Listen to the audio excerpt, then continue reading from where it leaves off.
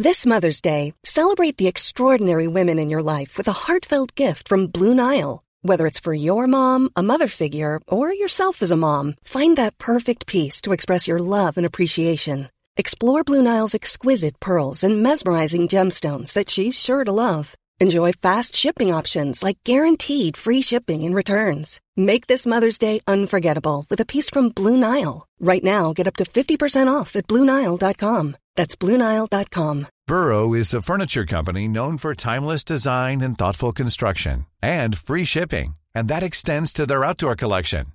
Their outdoor furniture is built to withstand the elements, featuring rust-proof stainless steel hardware, weather-ready teak, and quick-dry foam cushions.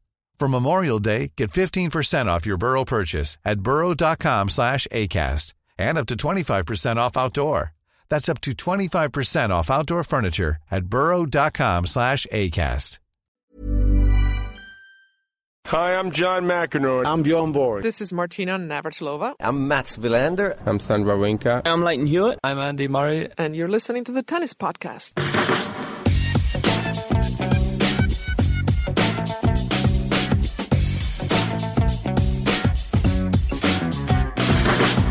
Well, hello and welcome to the Tennis Podcast, brought to you in association with The Telegraph and with Eurosport, the UK broadcasters of the Australian Open, from where Catherine and I talk to you inside the players' area, outside the players' restaurant, with Mark Woodforde, multiple Grand Slam champion, just walking past having done his day's work. He's commentated on the tennis. And Catherine, this is an extraordinary place to be broadcasting and podcasting the Tennis Podcast, isn't it? After Roger Federer has just defeated Thomas Berdych. And I'm going to keep my voice down a little just as I say that, because Thomas's wife, Esther, is just about 20 feet away from us at the moment. And I mean, we'll get on to the match itself in a moment or two, but just a little anecdote which just gives you an idea of the sort of frame of mind that I think Federer is in and is usually in. We just saw an amazing interview, I thought, one of his best interviews on court with Jim Courier just Certainly now. One of his longest. It was a long one. I think Courier, incidentally, has been superb this fortnight. I really do. I think sometimes he's overdone it in the interviews in the past, but I think that this week he's got the tone just right in the interviews, and has got a lot from these players. They've been at ease, and Federer today talking about the Flinders Station design on the shoe, which he has on there, he says, because he thinks storytelling in sport is important, and you're not allowed to have trophies on a shoe, apparently, it turns out. That's what he said. So, and who sets a rule that you're not allowed an image of a trophy on your shoe? Well, I don't know who sets the rule, do I? But anyway, apparently that's what he said. Definitely not true. I mean, who is out there legislating for what you can have on your shoes? What a load of codswallop. Catherine calls Roger Federer codswallop here on the Tennis Podcast. Great word. I can only assume he's misunderstood the rules. Maybe, and also, I know they do love rules here in Australia. They really do. But who's got the authority to legislate for what graphics you have on your shoe? This is preposterous. This is a preposterous way to start this tennis podcast. Well, I'm enjoying it. Anyway, he went on to also say that he tried on, in the early stages of their careers, he'd tried on Nadal's capri pants. Those trousers that he used to wear, which was also a little bit of a shocker. In private, I presume. But probably. It reminds me, we've just seen John McEnroe walk past because he's just gone on to have his exhibition match in the evening session here. I remember when he told me that he wore Bjorn Borg underwear, the official branded Bjorn Borg underwear. Yeah, I've been witness to that myself. Those were the days. Probably should clarify that comment. I've witnessed them being washed. Right. Okay. Yeah, probably best in a sink. In a sink backstage at a Champions Tour event in Luxembourg. Right. I see. Thanks for the info.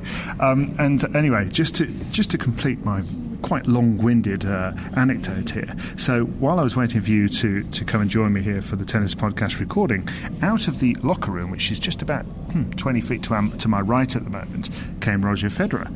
And he walked past me, and he walked past Thomas Berdich's... He didn't stop to chat? No, he didn't stop to chat, no. He doesn't... Maybe I'm in the bad books. Maybe I'm in the relevance. David Law chats lead to Australian Open titles. Well, that's this true. We know. He hasn't thought that through, has he? No. But anyway, he walked past and he sort of was on his way to the press conference, and over his right shoulder he suddenly realised he'd just walked straight past Thomas Berdich's wife, Esther, and he stopped stock still, and he went back and he said, "Oh, I'm sorry, can I just say hello quickly?" And they said hello, and he said, "Sorry, by the way." And she said, "Oh, it's all right." And then she said to her friend, "Oh, he's so polite, isn't he?" Wasn't that nice? So, there we have it. She said, "Oh, it's okay, though." Shouldn't she say, "No, it's blooming well not okay"? Well, would you? No, you'd be polite, wouldn't you? That's just the way it works. So, the match itself started with Federer. In his words, feeling antsy and frustrated at the way things were going on the court, and he went 5-2 down. He was 2 set points down, and Thomas Berdych was playing incredibly well, wasn't he? He really was playing superbly. He was playing brilliantly. The problem is, he knew as soon as he lost that first set that the challenge was over. He is capable of playing brilliantly, but for a man of his experience, he played the trajectory of that match, the narrative of that match was that of a sort of young player that mentally can sort of challenge for that first set, and then if they lose it in a narrow, heartbreaking fashion, they sort of can't quite recover from the disappointment and can't recapture their form and belief of the first set. And Thomas Berdich's 32, and he's been in a Grand Slam final, and he's been in countless... Well, not countless, you definitely can count them, but I don't happen to have the stat to hand. But he's been in this situation many times before, and unfortunately he just has the... this is a very precarious place to be recording this podcast, David, because his nearest and dearest are over my shoulder. How low can I talk and it still be audible to our listeners? Exceptional job. Well, I mean, he's just got to... When he went off for that injury timeout at the end of the second set, I don't know exactly what that was for, because he received the timeout off court, and I'm not for a moment questioning that there was not an injury going on, but my brother sent me a text saying Thomas Berdych suffering from a chronic case of not being as good as Roger Federer here. Well, and that is the bottom line, and he goes on the court thinking that.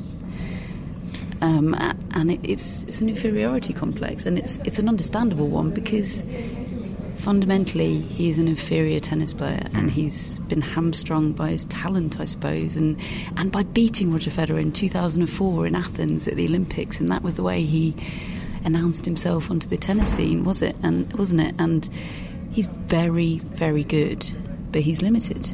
Yeah, and it shows how well he did to win 5 out of 8 matches in that period between 2010 and 2013. He was fantastic in that period. He was back when he was fearless, though. There's fear in his eyes now, and a sort of mental scar tissue does build, doesn't it? And absolutely. And I do feel that we've talked and followed, obviously, Grigor Dimitrov's career throughout, and that has built. I think they've done an exceptional job of sort of scraping it away. Reversing the damage. Yeah. But at the same time, if you get too many tough losses, and it can be hard, and that actually I think is one of the great achievements of Federer in this era, is that he has reversed that rivalry with Nadal, and you have to probably give huge credit, I think, to Ivan Ljubicic in that regard, and other coaches, Stefan Edberg as well, but mostly whatever they've done to get to this point where they've turned that rivalry around, because Nadal's not a worse player. No. He's found the key, and I think that's actually one of the exceptional things about Federer, is that he's never given in to repeated defeats mentally. He's always seems to have been able to reset and go on the court thinking, new day, I'm going to win. Pretty cool. Yeah. Roger Federer, pretty cool. That could be the headline. And just news on Nadal before we talk about the women's quarterfinals that we've seen today. News on Nadal is that about a 3-week recovery period for the injury to... It's not actually a hip injury, is it? It's sort of a very high up place in his leg. Yeah. Not the official medical term. First-degree injury of some description, but I couldn't remember the exact I'm surprised that any first-degree injury can heal in 3 weeks, but these people are superhuman, it's probably aren't they? a little tear, and it's probably one of those that if you carried on playing at that sort of level, you're just expanding that tear and it's getting worse, you know. So, as we said last night, what is it? Two retirements in 264 matches, you know, at Grand Slams, you really can understand that, especially when a match is poised at 2 sets all. I mean, I spoke to Marin Cilic afterwards for 5 Live, and he, you know, I think he was absolutely overjoyed to win, but he would love to have carried on because he was playing so well. He really was playing well last night. And Nadal, I think he's absolutely gutted. It really is. That was another thing Federer said straight after the match today, is that he the last thing he did before going to bed last night was text Rafael Nadal. And I didn't hear him say that. That's a great line. Just said, you know, well, he's a rival and a friend and somebody that it's hard to, in his words, hard to see somebody go through that, you know, and I think that's genuine. I really do.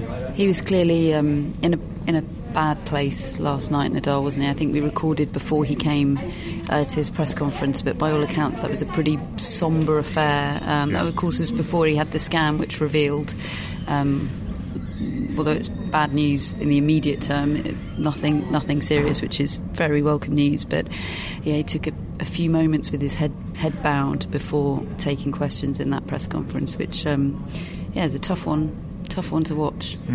Yeah, it was a tough one. We have had today a succession of very different types of match to what I think we would have expected early on. Immensely different. I mean, I could not have bigged up the 2 women's semi-finals more on Eurosport and on the Tennis Podcast. I was genuinely feverish with excitement I had to find something to be excited about in lieu of any animals being laid upon me today. And they were very disappointing, weren't they, in terms of competition? They were extremely disappointing. I mean, goodness me, Angelique Kerber to crush Madison Keys in the way she did, and in a slightly different way, goodness me, Simona Halep, because she was very nearly 4-love down, and she lost 2 games after that. Yeah, well, she won, I think, 8 games in a row from love 3 break point down, and I mean, part of me's a little disappointed in both Pliskova and Keys, because as well as those other 2 players were playing, that points to big hitting players who just were a little reckless and erratic and weren't hitting the mark, and you know, maybe needed to dial it in, quite honestly. That's the problem with those sort of games is you know, there's so little margin for error with it. It's absolutely thrilling when it comes off, but you know, they've got beaten so heavily that I wonder whether maybe they should have been adjusting things rather. Yeah, I mean, I think different stories in both, because Pliskova just seemed completely shell-shocked by the end of the first set. She seemed to look a bit like, goodness me, I was nearly 4-love, and here I am in a terrible position. And you know, you're right that these are not players with troubleshooting in their arsenal. You know, there are probably similarities with Thomas Berdych there. You know, they've got a game. It's very, younger, very good. So they at least have less of that scar tissue to which we refer, and I suspect, well, you would hope would be able to bounce back for future instalments. Would hope. I do worry a little bit for Madison Keys, though, because she seems she is still young, and I'm not desperately worried, but she seems sensitive, and she's had a couple of experiences now, the US Open final and here today, where she's not done it in any way on the big stage. She's crumbled a bit, really. She's just not been able to produce anything like what she's produced to get her to that point. And I think Lindsay Davenport is the person to be able to help her through that. I think that's a magnificent relationship. But yeah, I do worry a little bit, but as I say, because she seems to be a sensitive character, and we've seen so many examples of how it builds up. Yeah, we have. That having been said, crikey, we're in for a. I know it's easy to tempt fate, and we've said this about those prospective clashes in the quarterfinals. But if Simona Halep against Angelique Kerber isn't an absolute classic, I'm really devastated. Yeah, me too. Yeah, I don't think you're alone. Our good friend Gigi Salmon walks by, and she's off out of the commentary box and heading home. Yeah, I mean, I will ask for some sort of refund from Australia. If Angelique Kerber, a refund from tennis, if Angelique Kerber against Simona Halep isn't a cracker. I mean, Halep said she was preparing herself for another 3 hours and 44 minutes, which is really good to hear. Her attitude, incidentally, talking about someone who's reversing or trying to reverse the effects of scar tissue. She seems to be doing it to me. I know it's very easy to talk the talk about going out there and trying to have fun and not worrying too much about whether balls are going in or out and whether you're going to win or lose. Just go out there, try to have fun and do what you do best. But I'm sort of believing it from her now. I am believing that there has been a bit of a shift in her mentality, and she is reversing the damage of experiences past a little bit. And we've talked about it before. I think being world number one might have a little bit to do with that. Yeah. She could lose it this tournament. She very well could. I think Caroline Wozniacki is in with a decent shout of taking it from her. But yeah, goodness me, that had better be the match that we all want it to be. Or I'll be getting my crocodile out and I'll be taking aim. Yes, if you're not sure what she's referring to, go on our Instagram page, because Catherine with crocodiles is a thing. And she's also put up the video of when she met was it a python or a boa constrictor? It was Ollie the olive python. Some massive snake, anyway. He kills his prey by slowly constricting himself around them and suffocating them. Right. And as this snake was tying itself in an ever tighter knot around me, I was gently informed by the handler that they've never been known to kill humans. But they do sometimes kill crocodiles and eat those. Right. So, okay. Comforting news. Yes, well, thankfully safe and sound. Post-event. Post Ollie the olive python. Yes. Ready to pop the question? The jewelers at BlueNile.com have got sparkle down to a science with beautiful lab-grown diamonds worthy of your most brilliant moments. Their lab-grown diamonds are independently graded and guaranteed identical to natural diamonds, and they're ready to ship to your door. Go to BlueNile.com and use promo code LISTEN to get $50 off your purchase of $500 or more. That's code LISTEN at BlueNile.com for $50 off. BlueNile.com, code LISTEN. Even when we're on a budget, we still deserve nice things. Quince is a place to scoop up stunning high-end goods for 50 to 80% less than similar brands. They have buttery soft cashmere sweaters starting at $50, luxurious Italian leather bags, and so much more. Plus, Quince only works with factories that use safe, ethical, and responsible manufacturing. Get the high-end goods you'll love without the high price tag with Quince. Go to quince.com/style for free shipping and 365-day returns. Hello, Tennis Podcast listeners. David here. Now, you might know that I love a bit of cooking, and I think I'm quite good at it. But if I'm honest, even I get fed up trying to work out what to do every night. That's where Home Chef comes in. Being able to put together a delicious meal without the long prep and the cook times, well, that's pretty cool. Home Chef provides fresh ingredients and chef-designed recipes conveniently delivered to your doorstep to simplify your cooking experience. They have over 30 options a week and serve a variety of dietary needs, so you don't have to worry about what to make ahead of time. Not only is it convenient, but it's economical too. Home Chef customers save an average of $86 per month on groceries. Now, for a limited time, Home Chef is offering Tennis Podcast listeners 18 free meals plus free dessert for life and, of course, free shipping on your very first box. Go to homechef.com/tennis. That's homechef.com/tennis for 18 free meals and free dessert for life. You heard it right. The other match that we had today, sandwiched in between those two women's quarterfinals, was between Chung Hyun and Tennys Sandgren. First and foremost, a straight set win for Chung, who just isn't losing his way at all. I mean, he is just grasping this opportunity and playing with such verve and confidence and spirit and skill. I mean, what a player we've got on our hands here. Yeah, in the words of Rob Curling in the Eurosport studio, Sandgren might have lost, but tennis was the winner today. There you go. Always rely on Rob. Good work, Rob. And he's right, because Chung Hyun is great news for tennis. I love his attitude. I can't get enough of his post-match press conferences and interviews. And you're right about Jim Courier. One of the things he's got really right this week is getting Chung to speak Korean, and he actually he takes the mic from him, doesn't he? And like that, you know, there's a real composure in that moment. And I am not saying he's going to go out there and beat Roger Federer, but I think he's going to give him his biggest test so far, which is, you know, the non-prediction of all non-predictions, because Federer hasn't lost a set so far. Not dropped a set. And yet, even despite that, it doesn't feel like he's at his absolute best at the moment. No.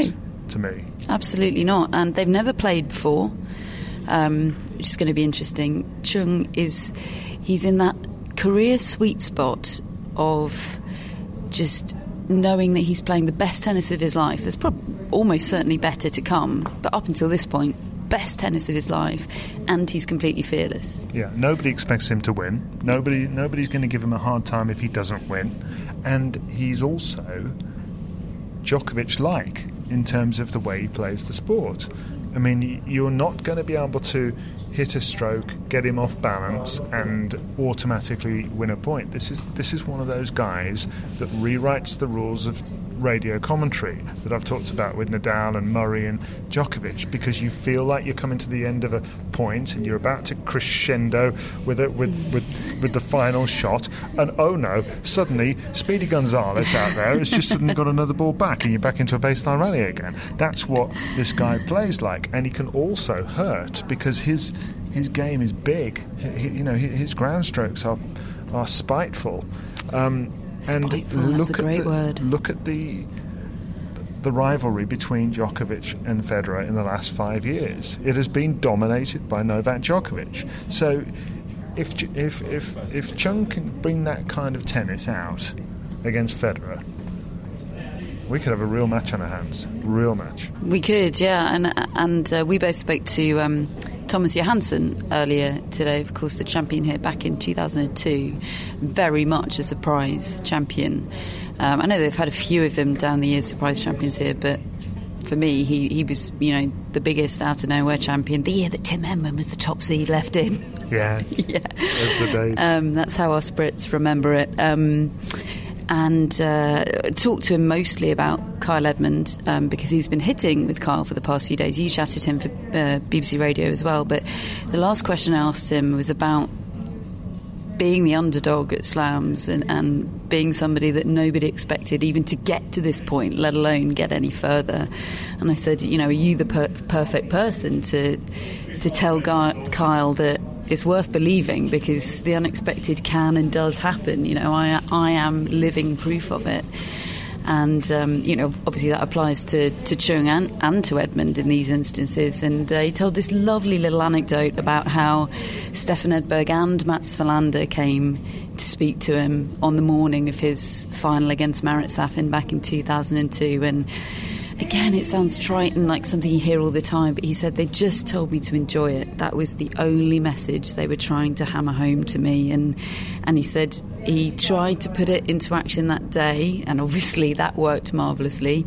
But he said how much he's thought about it since then, and how much sense it makes to him, makes more sense to him with every passing day. And he said he was going to do his very best to impart that to Kyle tomorrow or today or whenever they'll next be seeing one another. But because he's been hitting with him a couple of times this week. I think the past 3 days they've been hitting together because of the Freddie Rosengren connection. He is not from Veshka. The thing is that the name of this town in Sweden, which has the rubbish forehands, it's spelt in a way that doesn't make sense to Vexjo. I think it's Vexjo, yeah. Matt says it's differently when he's saying it to an English person than when he's saying it to a Swedish person. Right. But anyway, Växjö is the rubbish forehand centre of Sweden, and the brilliant everything else centre of Sweden. And now it's got a tie to a brilliant forehand. Yeah. Incidentally, just another little footnote. This is probably a whole debate topic that we don't really have time to get into now, but Ben Rothenberg of Other Podcast Parishes tweeted earlier today a picture of he obviously, just out of interest, went online to see if tickets were still available for the two men's semi-final session, the first of which is Thursday night, Edmund against Cilic, and the second of which is Friday night, which we now know is Chung versus Federer, but at the time it was Chung versus another, Federer or Berdych. And even before Federer was confirmed to be in that match, and bear in mind a lot of people thought Berdych had a chance tonight, tickets for the Friday night session were 5 times the price of the Thursday night session. Was that on an exchange? That wasn't on the official website? No, it was on a ticket exchange, which is purely supply and demand. It's pure supply and demand driven economics. Now, look, we don't need to explain. Everyone knows the ridiculous value of Roger Federer to this sport, but is that a bit of a worry that there's that level of added, that the world, the tennis world, values him above any other 5 times as much? Yeah, I mean, I think values even the mere possibility of him. I think it's, you're talking about a freakish situation with Roger Federer. Something that Chris Clary, Ben's colleague at the New York Times, tweeted tonight was, when was the last time you can remember an underdog getting the crowd support against Roger Federer? And I was scratching my head and I was trying to think of an example. And somebody said maybe Frances Tiafoe at US Open for a while. Even then, until it looked like Federer might lose. That's it, though, isn't it? But there are spells when the underdogs get support, but you feel it's only because the crowd sort of want a bit of a match and want their period of Federer joy to be extended a little. So I don't think it's necessarily representative. Is my conclusion to that? Yes, it is a worry in a way, but look, once he's not there, the sport and the fans, they have to turn to somebody else. It's just the way it'll naturally recalibrate. It will happen. But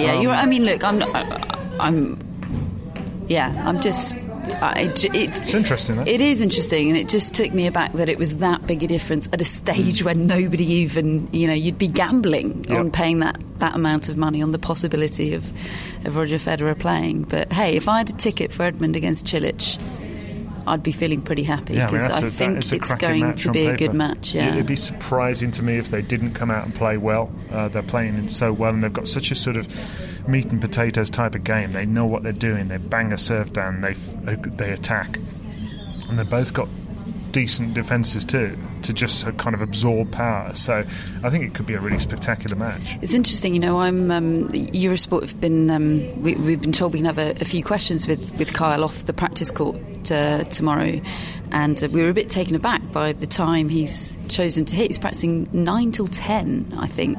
Tomorrow is when he was booked in, and I was just on air with Pat Cash a few minutes ago, and I explained that to him, and he sharp intake of breath, and he said, I hope he's planning to have a nap. Yeah, I would have thought he is. Is he a napper, though? I would have thought that's the plan. I hope so, because he's not played. What I guess is, because he has been practicing early throughout the fortnight, I guess is he wants to keep the same routine, but of course he's not played a proper night session match this fortnight. So I'm just relaying. Well, you can always give him a couple of tips. I will pass on the importance and the joy of naps and a few to him tomorrow, and will then take full credit if he ends up winning. So it's because of the naps. So that match is going to be live on Eurosport tomorrow. It's 7:30 local time, so that's 8:30 in the morning. Yeah, in the UK. build-up starts 8 a.m. We're going to have John McEnroe on commentary. Might even have him with me in the build-up, or if not McEnroe, we'll have Mats Verlander. I mean, we are pulling out the stops, David, as I'm sure BBC Radio are as well. Yep, I mean, well, they've got me. In terms of viewership, this is, orders of magnitude beyond anything else. It's huge. The entire breakfast show is off the air on BBC 5 Live so that we can commentate on this. And we've got Pat Cash with us. Stu's stealing Pat Cash. Well, share him about. Share the joy. You're tart, Pat. You're tart. So, that's all tomorrow. That's coming up. We've got it's the two women's semi-finalists on which day? Tomorrow. They're through the night tomorrow, so 3 a.m. UK time. 3 a.m. Wow. Partridge impression. So 2 p.m. local time. I don't actually know which way around they are. I presume it's Mertens against Wozniacki first. It surely would be. Yep. And then Halep against Kerber, followed by me angrily demanding a refund from the tennis gods if it's not a 4-hour-long three-setter. Yes. We should probably mention Mertens Wozniacki as a last point of order. Yeah, there's two more things. One, I think, is Tennis Sangren addressed his Twitter situation. In fact, he's deleted everything he's ever done on Twitter now. He read out a long statement that you'll be able to find on social media if you'd like, addressing all this. Effectively, he was hitting out at the media for sensationalising and going with whatever narrative that they have deemed that they want to, and refused to take any questions, which is rather a different situation than he was in a couple of days ago, when he seems quite happy to talk about the situation of what he tweeted. But a pretty unsatisfactory and unpleasant situation all round. Unsatisfactory. It's very difficult to sort of report or comment on it without his take on it. You're sort of reading into his actions. You're drawing conclusions on the basis of his actions, which is what he seems to have been angry about us doing up until now, but he's now giving us no option to quote him on it, and it's all really unsatisfying. I found his statement thoroughly bizarre, I have to say. And I think most people would. It was really sort of angry and accusatory, and then there's this paragraph at the end where he says, but I only have to answer to Christ, so to hell with all of you, kind of.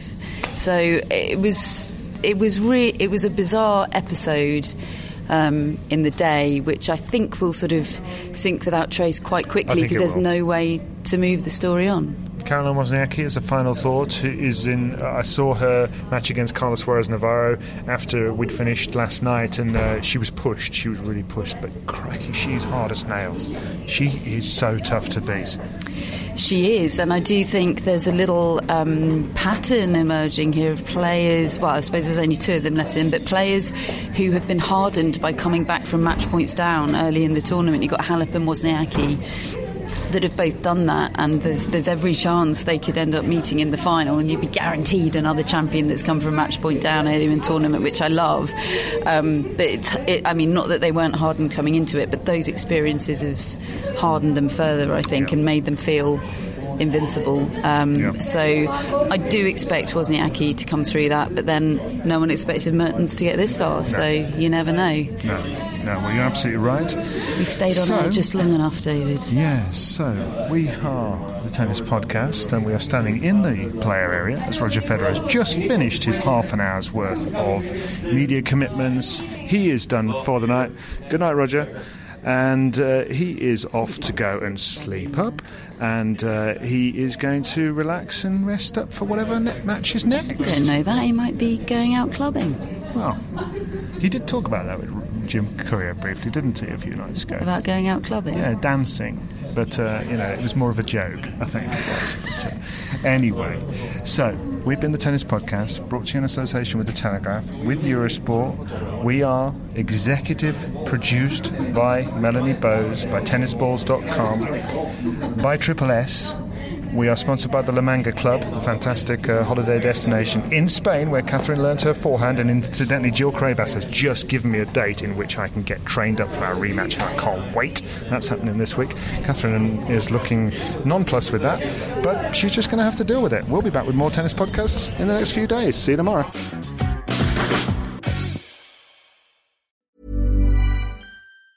Planning for your next trip? Elevate your travel style with Quince. Quince has all the jet-setting essentials you'll want for your next getaway, like European linen, premium luggage options, buttery soft Italian leather bags, and so much more. And is all priced at 50 to 80% less than similar brands. Plus, Quince only works with factories that use safe and ethical manufacturing practices. Pack your bags with high-quality essentials you'll be wearing for vacations to come with Quince. Go to quince.com/pack for free shipping and 365-day returns. A lot can happen in 3 years, like a chatbot may be your new best friend. But what won't change? Needing health insurance. United Healthcare Tri-Term Medical Plans, underwritten by Golden Rule Insurance Company, offer flexible, budget-friendly coverage that lasts nearly 3 years in some states. Learn more at uh1.com.